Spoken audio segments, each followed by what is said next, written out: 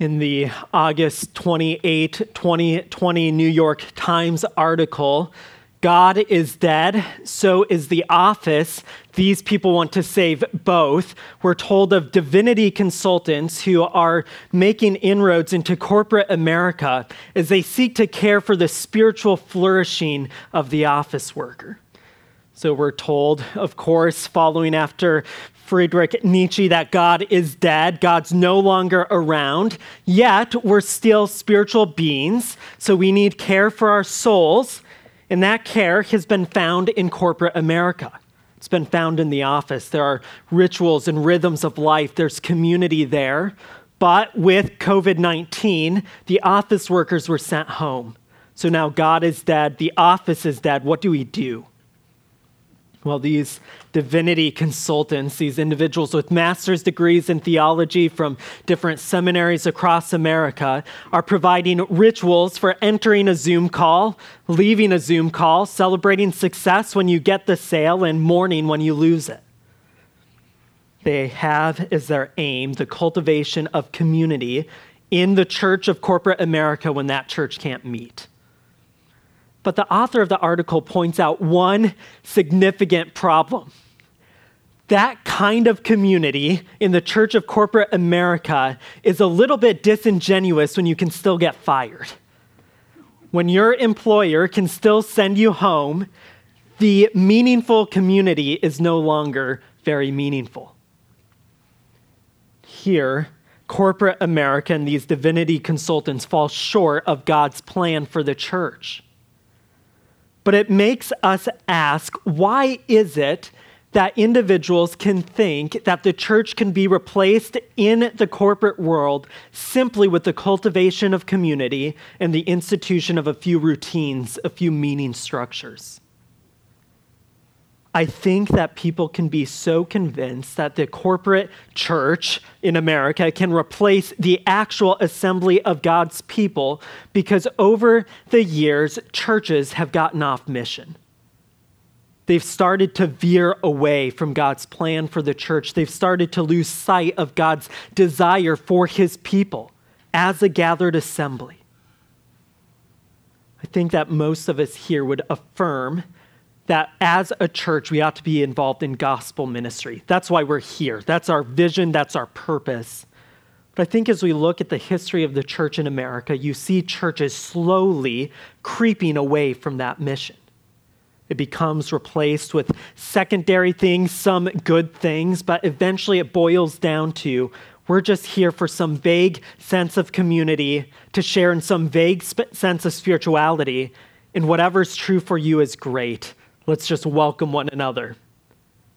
When that is the guiding principle for the local church, it becomes no better than any nonprofit doing something good in the world, and it does no better than an office that has a really good employee environment. So what is it that will bring life to the church? It's being on mission for God. It's shaping our life as an assembly according to God's blueprint.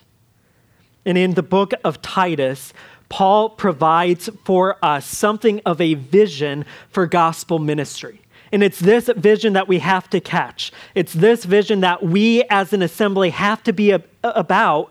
Otherwise, we're going to find ourselves no better than any other nonprofit, offering nothing more significant than what you could find at a local charity, and nothing better than the community you'd find at your office. So Paul is writing to Titus. He sent him on a mission to strengthen churches. And in his opening to the letter, he lays out a vision for gospel ministry that will be fleshed out in the rest of the letter that he wants to pass on to Titus so that Titus can then pass it on to the churches. And this gospel ministry boils down to a focus on maturing the faith of God's people with an aim of teaching the truth that leads to godliness.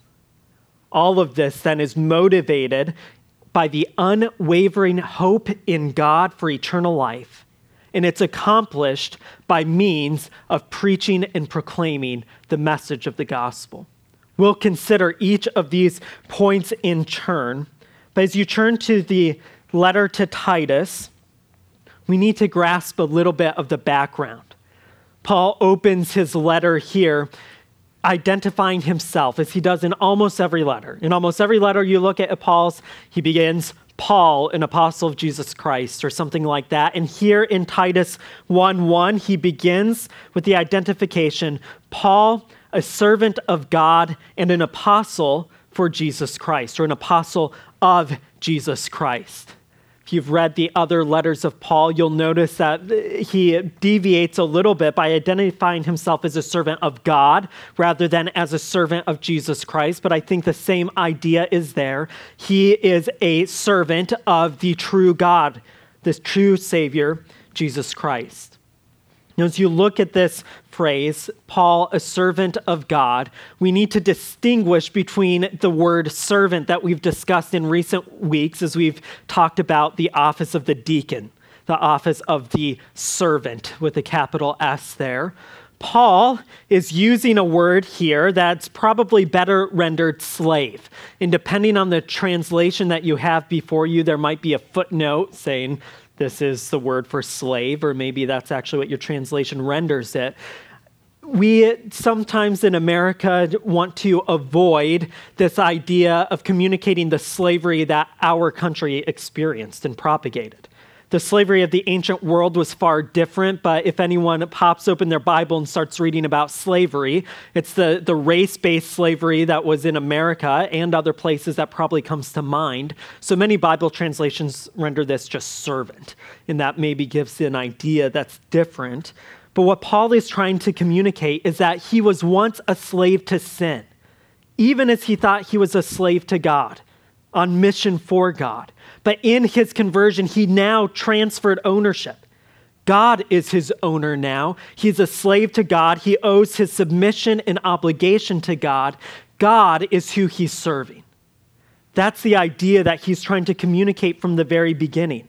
So Paul, a servant of God, but then Paul, an apostle of Jesus Christ, one who has been sent as a delegate for Christ, sent bearing Christ's authority with the message of Christ to all people. So it is this individual who's writing to Titus. It's this identity that he carries forward, an identity of authority as a representative of Christ, but then an identity as a slave, as a servant, as one who does not have his own agenda here for these churches, but one who carries God's agenda for the churches. So we have the author, Paul. But then in verse 4, we're introduced to the recipient. He writes to Titus, my true son in our common faith. We'll talk about Titus more and Titus's mission that Paul is sending him on next week on the island of Crete. But Paul addresses Titus in terms of my son, my true son in the common faith. Now, this is just a term of endearment, showing this relationship, the shared relationship between Paul and Titus. Perhaps Paul had some role in Titus's conversion. In the same way, perhaps that Paul mentored Timothy, perhaps Paul mentored Titus, and there was this level of familiarity there. But what Paul is doing is he's referencing Titus in terms of their shared faith in Jesus Christ, in terms of their shared experience of faith, or they put their personal faith and trust in Christ, but also in terms of the content of that faith. They share in the core tenets of the Christian teaching, and they want to bring that teaching to the church. So Paul's writing, older apostle, writing to younger man, likely, who he's discipled and mentored, Titus. They share unity in the common faith. Then he goes on to express that benediction, or that blessing that's so common, grace and peace from God the Father and Christ Jesus, our Savior. This blessing arises out of that shared faith. It can only be given to those who are in Christ, because without Christ, we stand before God without peace. And we are not recipients of grace. We receive grace through Christ, and we come before God in peace, and we have peace with God only through Christ Jesus, our Savior. So the occasion for this gospel vision this vision for gospel ministry is this letter to Titus. And in this opening, we have our author, we have our recipient, and it's actually all one sentence from start to finish there. In between the identification of the author and recipient is sandwiched a wealth of vision for gospel ministry. And that's what we're going to look at here. That's what Paul will flesh out in the rest of the letter. He'll apply these basic tenets of gospel ministry to the church in their leadership, in their structure, in their relationship to one another, in their relationship to the world. But it's all jam-packed in between the identification of the author and the recipient. So let's turn our attention then to this vision for gospel ministry. First, in the vision for gospel ministry, we see the focus of gospel ministry. And it's on the faith of God's elect. The faith of God's elect. This notion of faith appears throughout the letter. It's one of the key ideas in this letter. In such a short letter, Paul references faith at least 6 times, and he's trying to drive forward the importance of both our confession of faith, that is, our dependence on Christ for peace with God, but also the content of faith. And both of these things are going to come out in this vision for gospel ministry. Now, to speak of God's people, these faithful, those who have faith, as God's elect is not new to Paul at all. To speak of those who are God's people as those chosen by God places the church in continuity with all of those that God has related to with mercy and grace throughout time. So we think back to the Old Testament with the call of Abraham. He was chosen by God, called out from the rest of his family on a mission of obedience to God. And then we press forward to the ancient Israelites, and we think in terms of God's electing grace on them. God describes this in Deuteronomy, where he tells them, I chose you. And not because you've done anything, not because you're powerful, not because you're impressive, but because I love you and I will redeem you and I will make you my people. So here Paul ties the church into this picture of God's electing grace to people throughout the ages. This idea of God's election can sometimes baffle us, can't it? It's challenging for us to understand, how is it that God chooses me? Yeah, I have an experience of choosing him. And we look at this and say, it's by God's grace. He gives us faith, and he has sent now Paul in this time as an apostle for that very faith, for the faith of God's elect, for the faith of God's chosen one. So we might ask then, who is God's elect? If they're the elect of God, who is God's elect? There are 2 groups or categories of people who I think we should understand as God's elect. The first category is the group who has expressed faith in Christ and thereby identify as God's elect. The second group are individuals who have not yet come to faith in Christ and have no concept of God's electing grace, much less a concept of God's grace at all. In the first group are those who have come to share in the faith, putting their faith and trust in Jesus Christ, coming to affirm the content, the teaching of that faith, that doctrine that Christians believe. Paul's primary ministry that he's passing on to Titus is for that group of people. That's the first group of people he hits. Those who have expressed faith in Christ. I am on mission for them. You are on mission for them. Be the church for the faith of God's elect. He wants Titus, as we'll see next week, to bolster that faith with proper teaching. Bolster it with developing church structure. Bolster it with teaching them how to apply the faith to their life. Very immediately then, if we're thinking in terms of Paul's vision for gospel ministry, we understand that the message of the gospel is for believers, for those who have already expressed faith in Christ. We sometimes deceive ourselves into thinking that the gospel is the good news that brings us into the family of God, and then it's over. But if Paul's vision for gospel ministry is for the faith of God's elect, it means that the gospel has ongoing ramifications for all of God's elect, including those who have expressed faith in Christ. And as we get into this letter, we're going to identify how the gospel actually continues to transform believers. So it's not just a message that gets us into God's people. It's the message that keeps us there and transforms us to look more and more like Christ as we wait for his return. So then when Paul's talking about the faith of God's elect, he's talking on the one hand about those who know they're God's elect because they have responded to God in faith. But then he's also talking about those who have no idea what it means to be God's people. We believe that God still has more who he will bring to faith.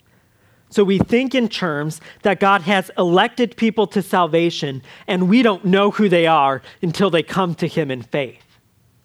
In this way, the doctrine of God's electing grace serves as a motivation and encouragement for spreading the gospel to all people. This was Paul's encouragement as he went across the known world to share the gospel with pagans. In fact, we read in Acts where Paul went to a city and everyone rejected him. And he thought, I need to leave. But God spoke to him instead, don't go, for I have many in this city. In other words, there are many who I have chosen who will come to faith. Persevere in your evangelistic ministry. So in this vision for gospel ministry that Paul is passing to Titus, and we as recipients of that same letter carry forward now, have a responsibility to share the gospel with God's elect. And because we don't have God's knowledge, we should treat every individual we encounter as one of God's people who he wants to see come to faith.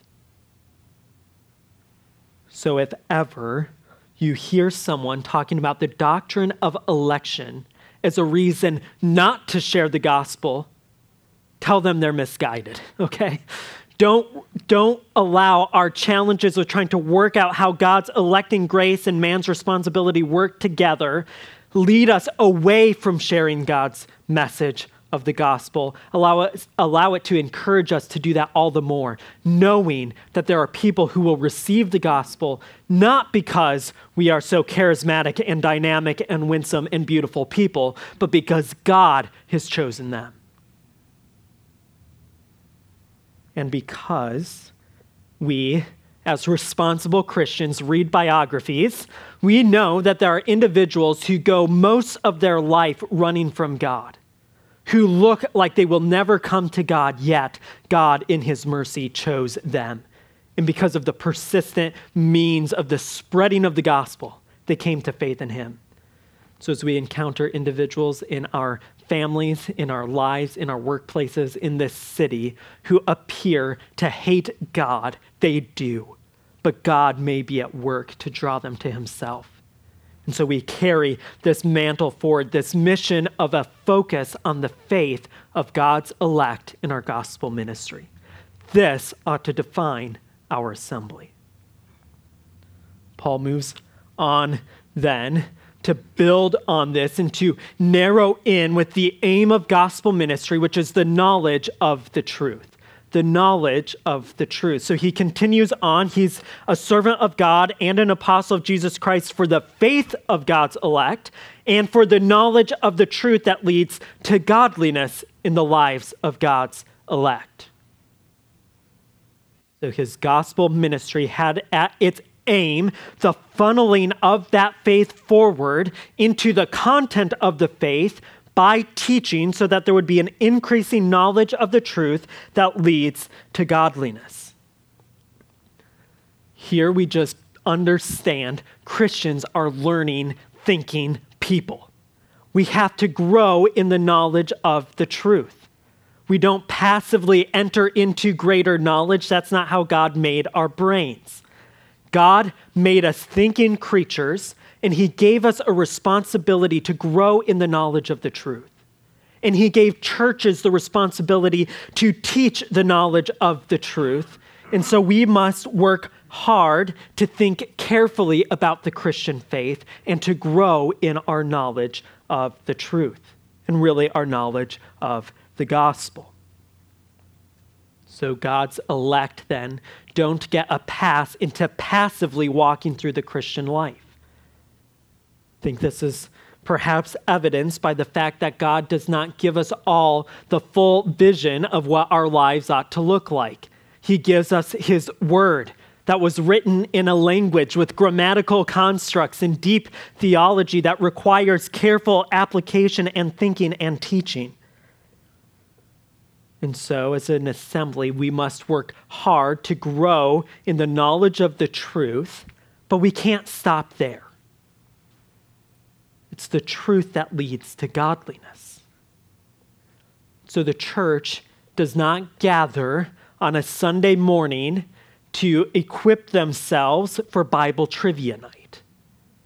We gather on Sunday morning to grow in the knowledge of the truth that leads to godliness, such that the gospel of Jesus Christ, the content of our faith, hits our affections, what we love, and it changes it so that we express ourselves rightly in this world, so that we do not chase after lesser loves or disordered loves in idolatry, but we chase after our love of God in Christ Jesus. We gather to grow in the knowledge of the truth that we find in the scripture so that we know how to live our lives. We look at the scriptures as the script that we live our lives by. So we take the truth and we put ourselves in God's story and we perform on the stage of the world what it is to be a Christian, living in godliness. You might sometimes wonder why it is that so many Christians, ourselves included, live according to the stories of this world. We envision the good life based on the stories of this world. We think about the consequences to our actions only in terms of what we see in this world. And I think at the root of that problem is that we often fail to apply ourselves to grow in knowledge of the truth that leads to godliness.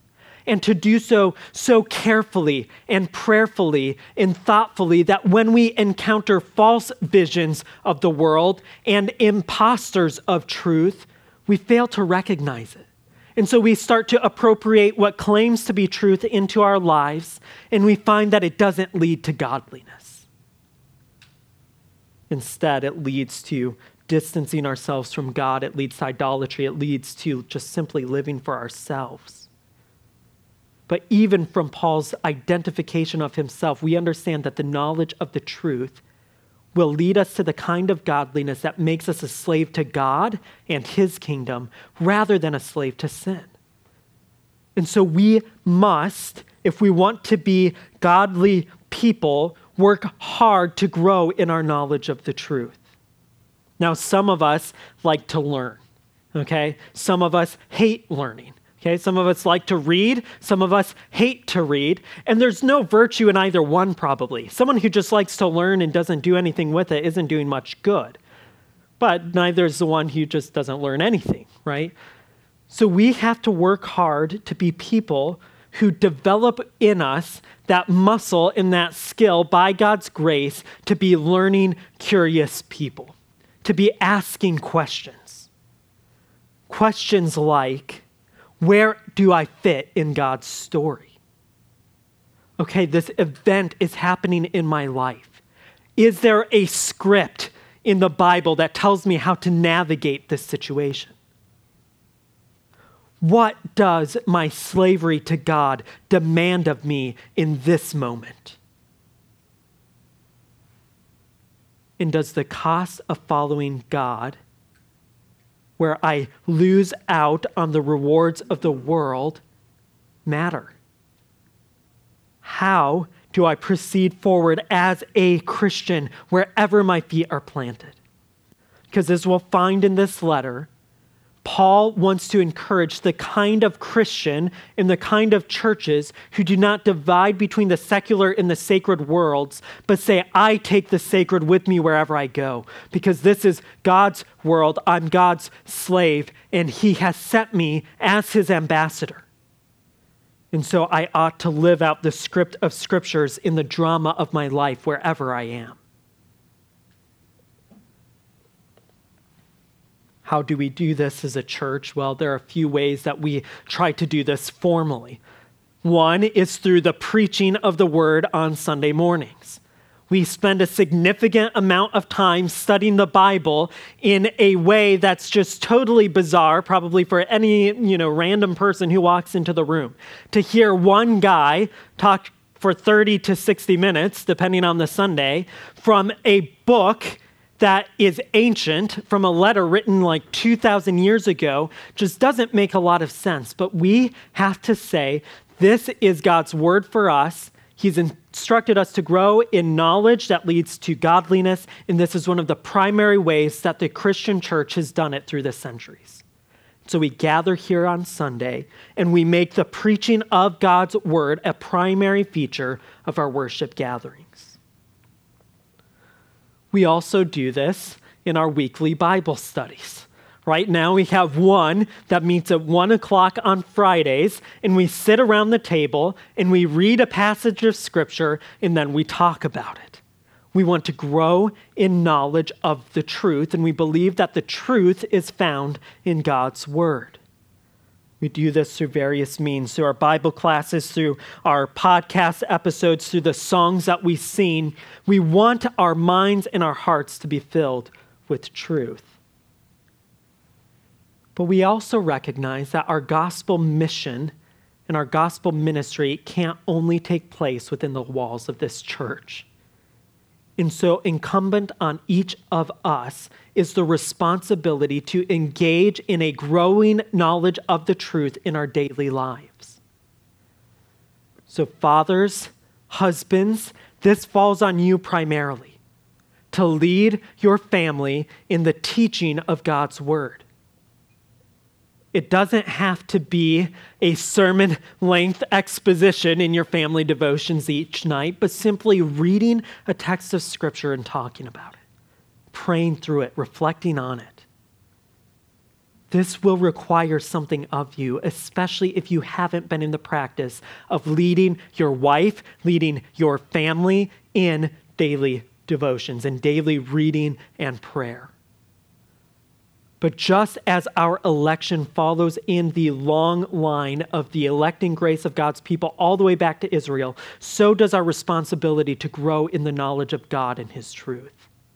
And we see all the way back then these instructions for fathers to share with your children, to speak the truth to them, so that when they ask, they will know. So husbands, fathers, if you would like a resource for this, we will get to you a little book that just has a paragraph about every chapter in the Bible. And so instead of feeling like you have to buy a commentary and reading the whole thing before you can say something intelligent about the Bible, you can spend 2 minutes skimming a paragraph, you can read the Bible, and you can have something substantive to talk about.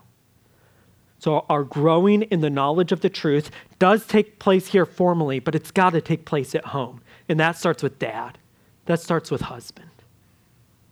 But then we also incorporate into that growing knowledge in our daily lives our relationships with believers. Whether they're part of this church or another church, we ought to have it as a normal part of our life, sitting down and reading the Bible together, talking to each other, and having the kind of conversations that import biblical truth so that our advice sounds different than our friends' unbelieving coworkers' advice when they're facing a particular challenge.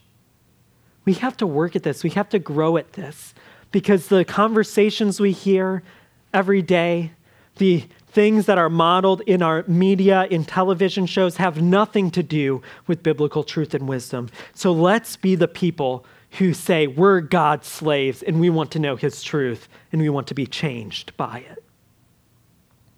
So in our vision for gospel ministry that we're catching here from Paul, There's a focus on the faith of God's elect that has at its aim the increasing knowledge of the truth that leads to godliness.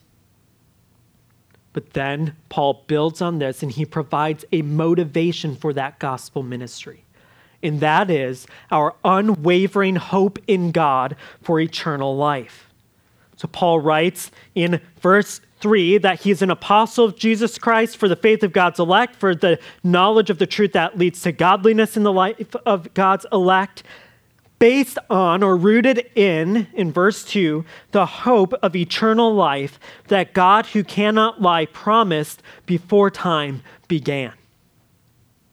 The motivation for our gospel ministry is the hope that we have in God for eternal life. This is nothing new to us as we've just finished studying 1 Corinthians.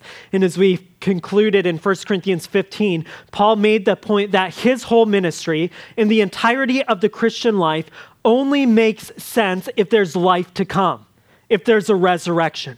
And here again, Paul is rooting his ministry and our Christian life in the hope of eternal life.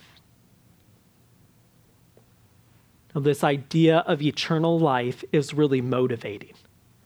Read a history book, watch a movie, and there are people throughout history who have gone on expensive, life-giving expeditions to find the fountain of youth.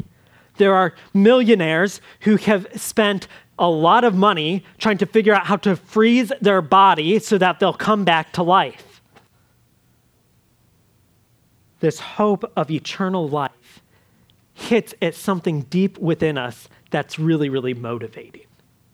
And that goes all the way back to the garden.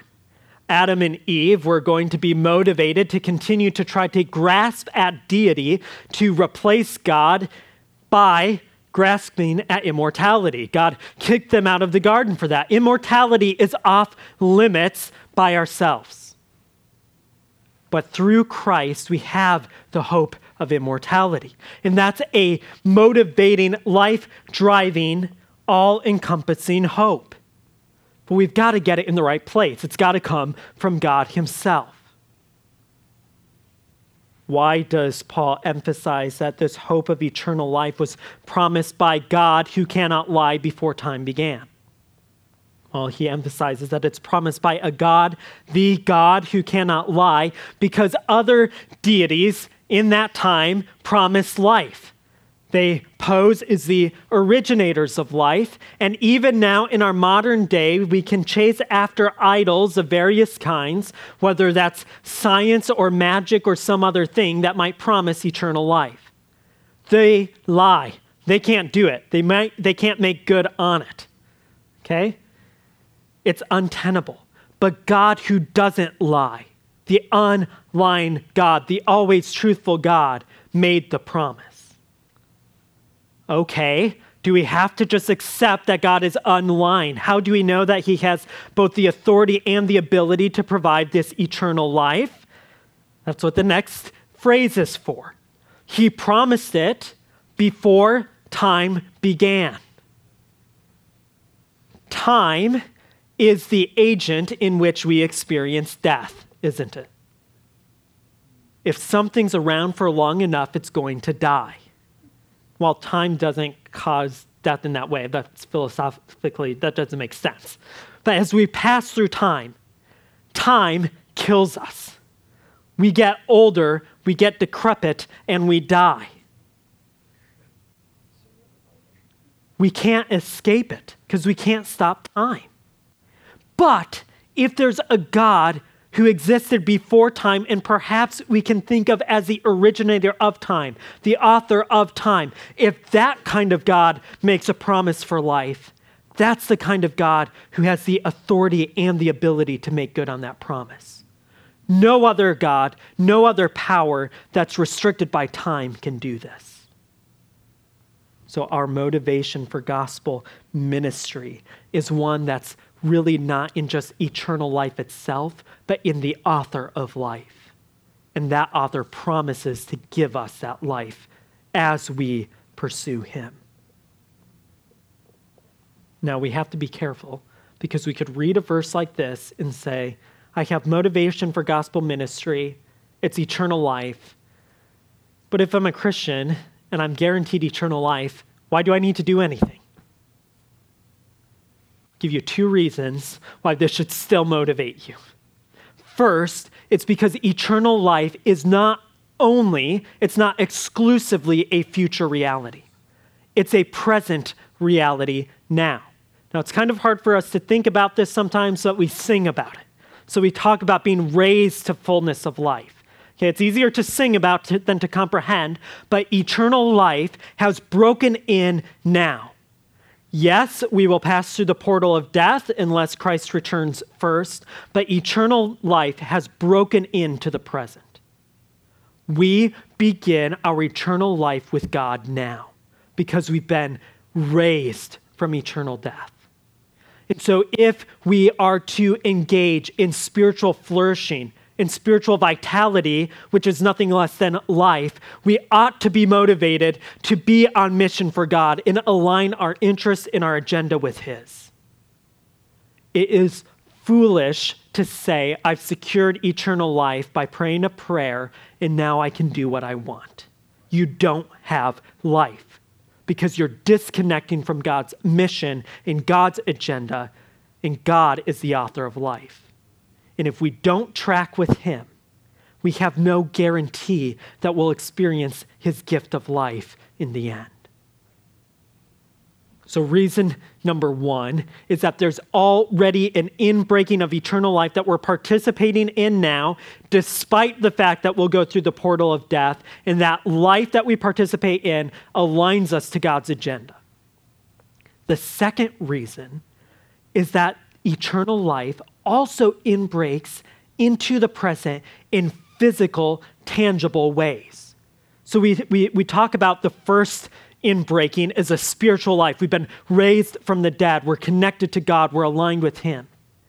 But then there's also the temporary inbreaking of eternal life in physical, tangible ways as the fruit of the Spirit, the God of life, is expressed in our lives. So we read about this throughout the Old Testament. A word fitly spoken gives life. The Proverbs talk about actions that will bring forth the fruit of the tree of life. And so we understand that even though Adam and Eve were denied partaking of that fruit, we're welcomed to get a sniff of it, to have a taste. As we obey God and through His Spirit, new life comes. So as we're motivated to speak words of gospel ministry, it inbreaks eternal life as dead souls come to life, but it also brings healing to the nations. It brings healing to our hearts. It brings healing to our relationships as we allow the gospel to transform the way we speak with, interact with, and relate to one another.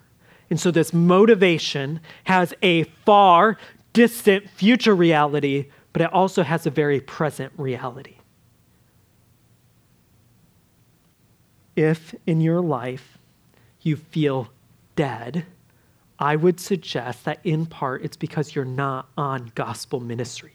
You're not aligning your agenda with God's life, because that is where we will experience His life in the present, when we have Him at the center of our lives.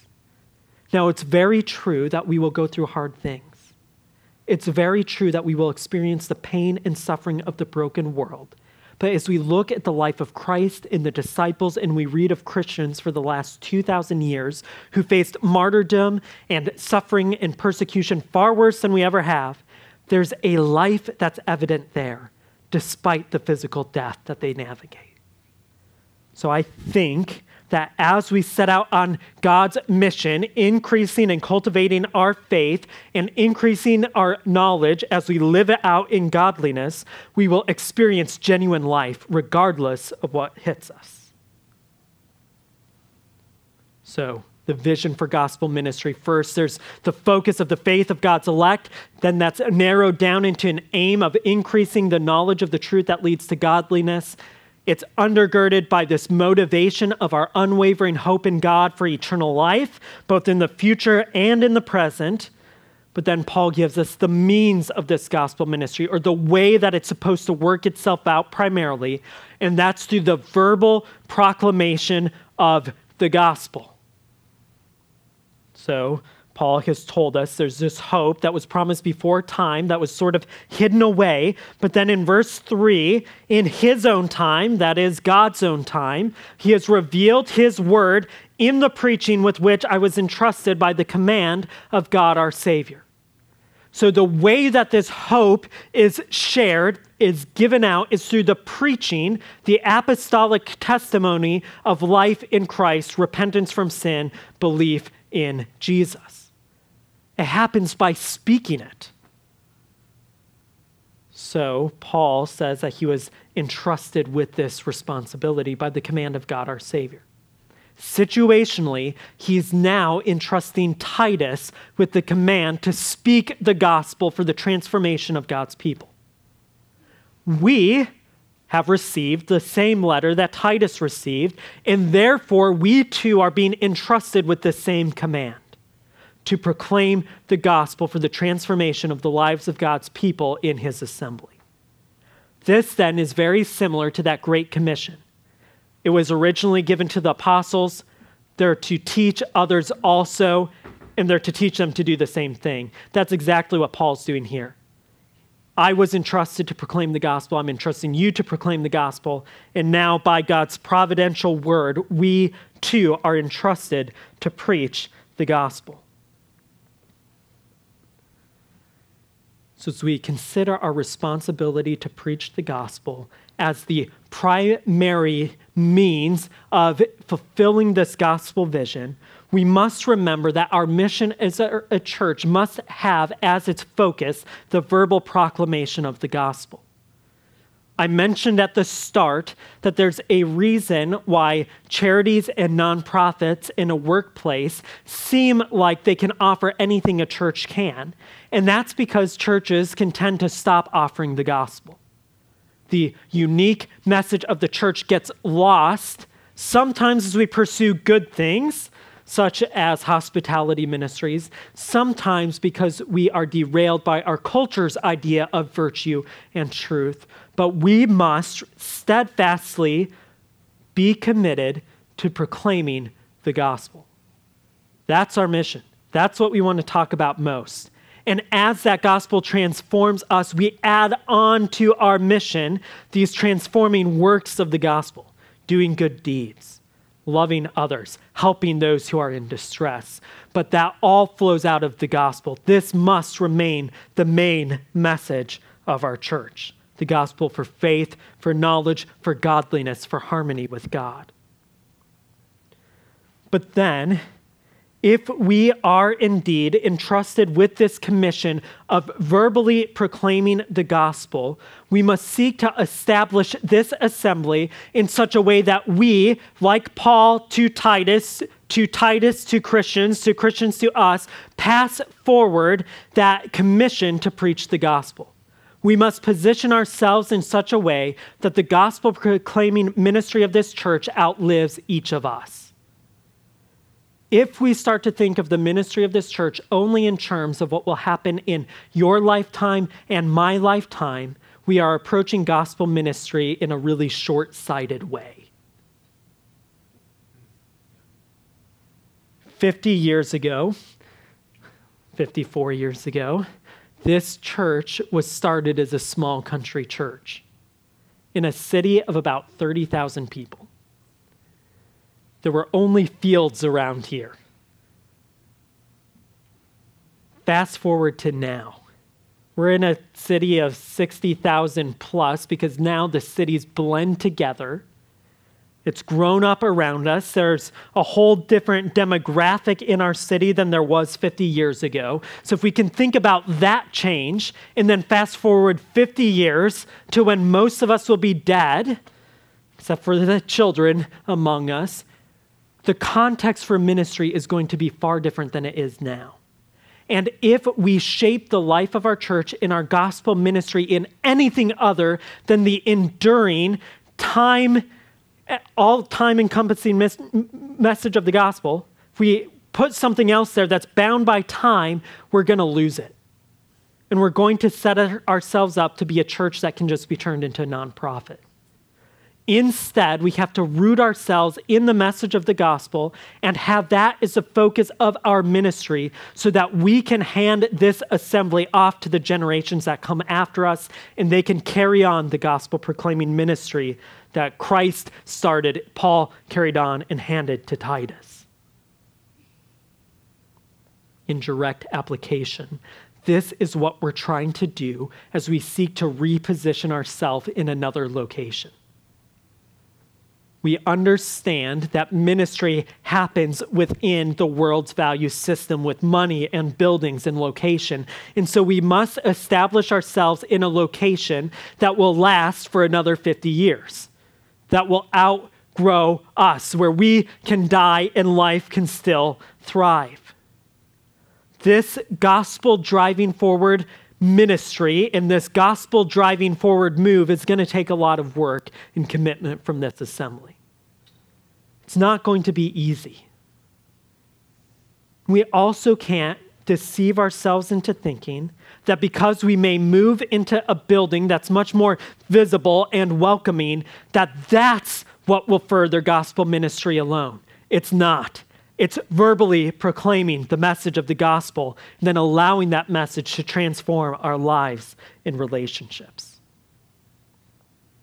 So we strategize and plan, but we keep at the forefront the proclamation of the gospel. So let's pick up on Paul's vision for gospel ministry.